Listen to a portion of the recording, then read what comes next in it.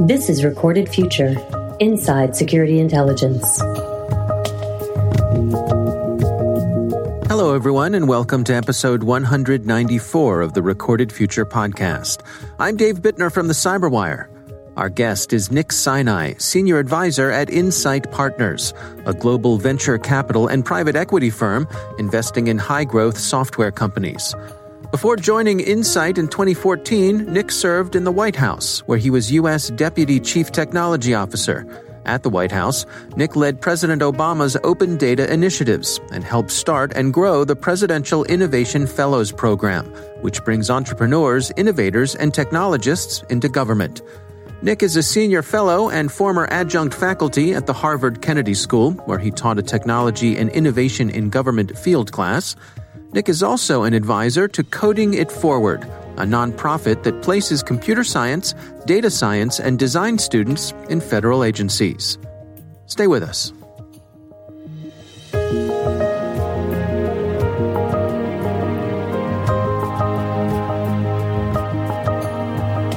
I always wanted to be a venture capitalist, or at least I had started as a management consultant coming out of college and had gone to business school with the eye of getting into venture capital. And so I did just that and talked my way into a venture capital firm here in the Boston area called Polaris Venture Partners. Worked on a number of investments for Polaris and then eventually got hired at a second firm. The only challenge was I was on my honeymoon when Lehman Brothers went bust. And Wow. And I had just joined Lehman Brothers Venture Partners to help build a new Boston office of a Silicon Valley headquartered venture firm. And so, I turned to my wife and said, you thought you married a venture capitalist. This was in Italy, the very first day of our honeymoon. And I said, let's enjoy our honeymoon and we'll figure it out when we get back. And sure enough, there wasn't an opportunity for me going forward. The venture firm was able to be spun out and is now Tenaya Capital. But I was in my early 30s and decided to do a bit of a career pivot. I'd been in venture capital almost 5 years post-MBA and decided to do this pivot to go into the public sector. Yeah, that's interesting. And can you share some insights? I mean, is there a typical career path for those looking to get into venture capital? I mean, is the business degree the most common way to go in that direction? No, that's actually pretty atypical these days. So there are some folks from business school, principally HBS and Stanford, that kind of make their way into venture capital and more so on the private equity side. But I'd say a more conventional path is being in the tech economy, being at a startup or being at big tech, doing something on the engineering or product management side, and then coming into one of these firms. And so I essentially had to talk my way into it, where at the time Polaris had said, look, we're not really hiring MBAs, and there isn't a long-term career trajectory for you. And by the way, you've been doing mostly telecom strategy consulting, and we're more interested in internet and enterprise software. And I said, no worries. I can learn enterprise software and internet, and I'm excited to be in the industry. We don't have to worry about a long-term kind of career track kind of thing, and just pay me like I don't have an MBA. And having surmounted all of those objections, and I hit it off with them, I got hired there, and then the Lehman Brothers Venture Partners was a career track opportunity, and so I was very excited about that. And 9 months into that, when Lehman Brothers went bust, and in retrospect, I'm really excited that Lehman went bust because it opened the door for me to do a public sector career, or at least a stint in government. And I managed to start talking to the transition team of the Obama administration, and eventually got hired as part of the National Broadband Plan, which was one of these blue ribbon task force. And in this case, we were looking at how broadband and advanced communication can help the national good.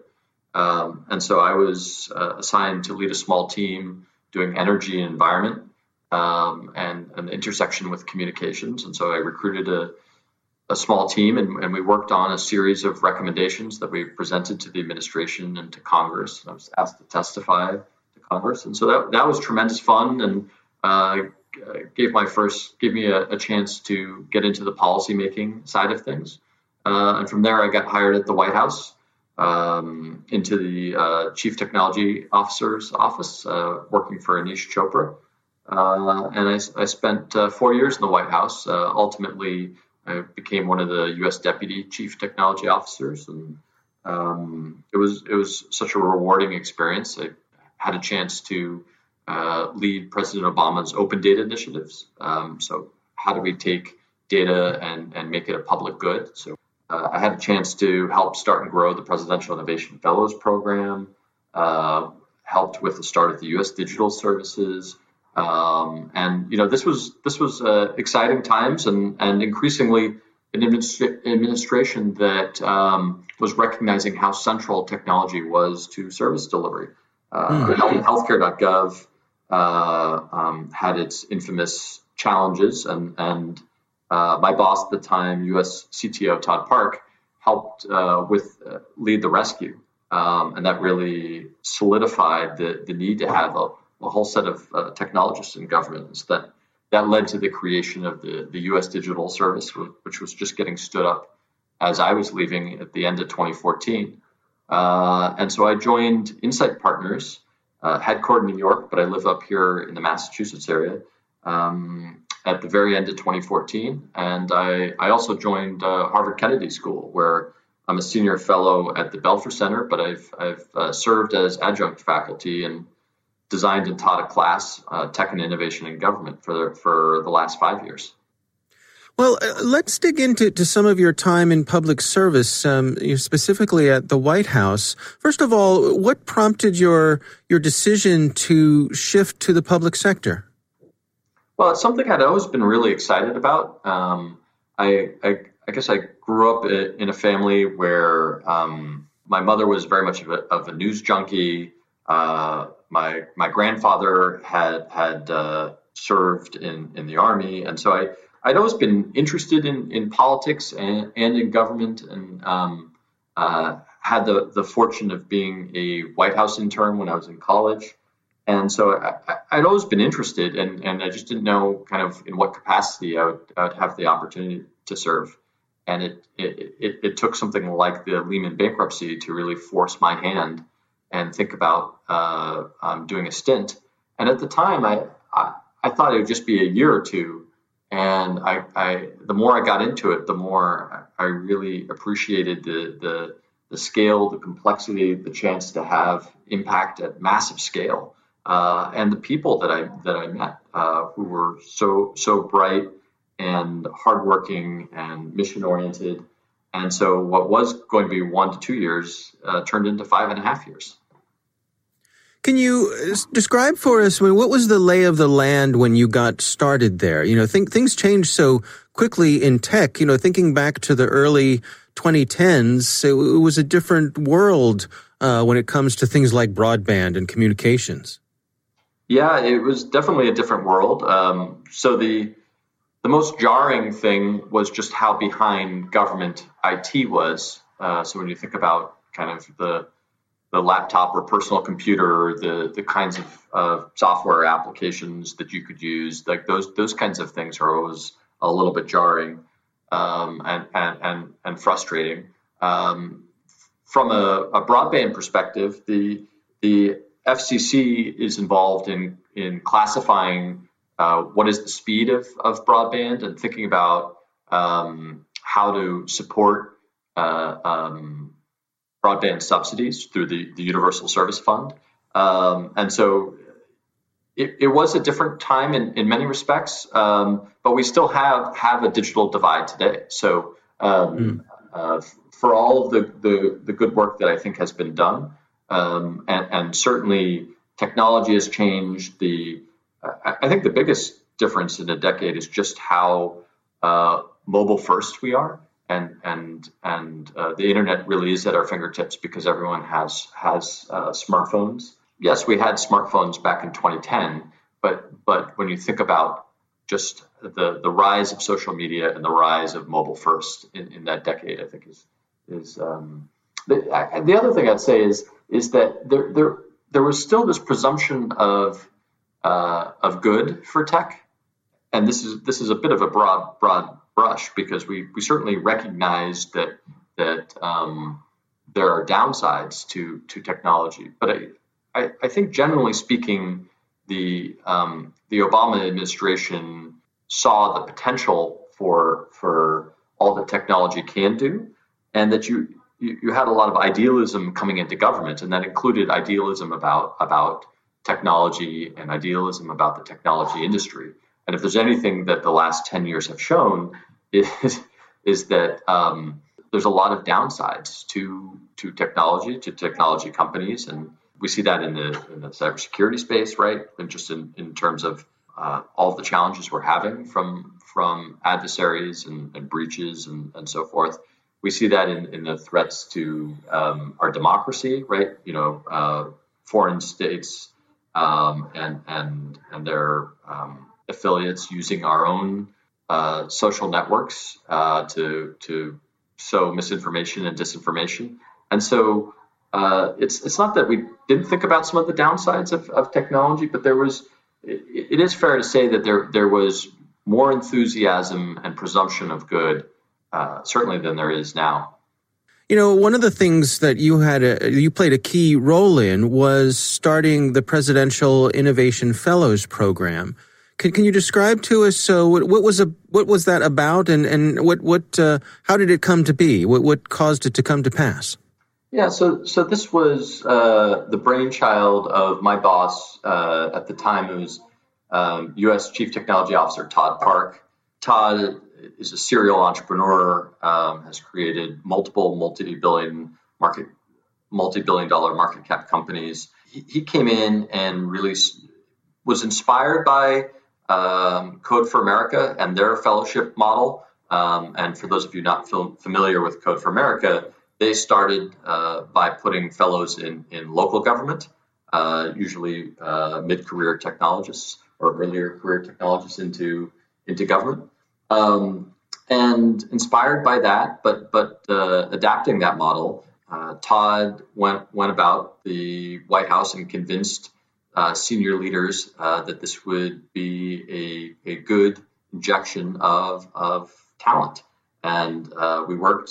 So John Farmer was the lead of it in the Office of Science and Technology Policy in the CTO's office, with Ariane Gallagher and myself and others.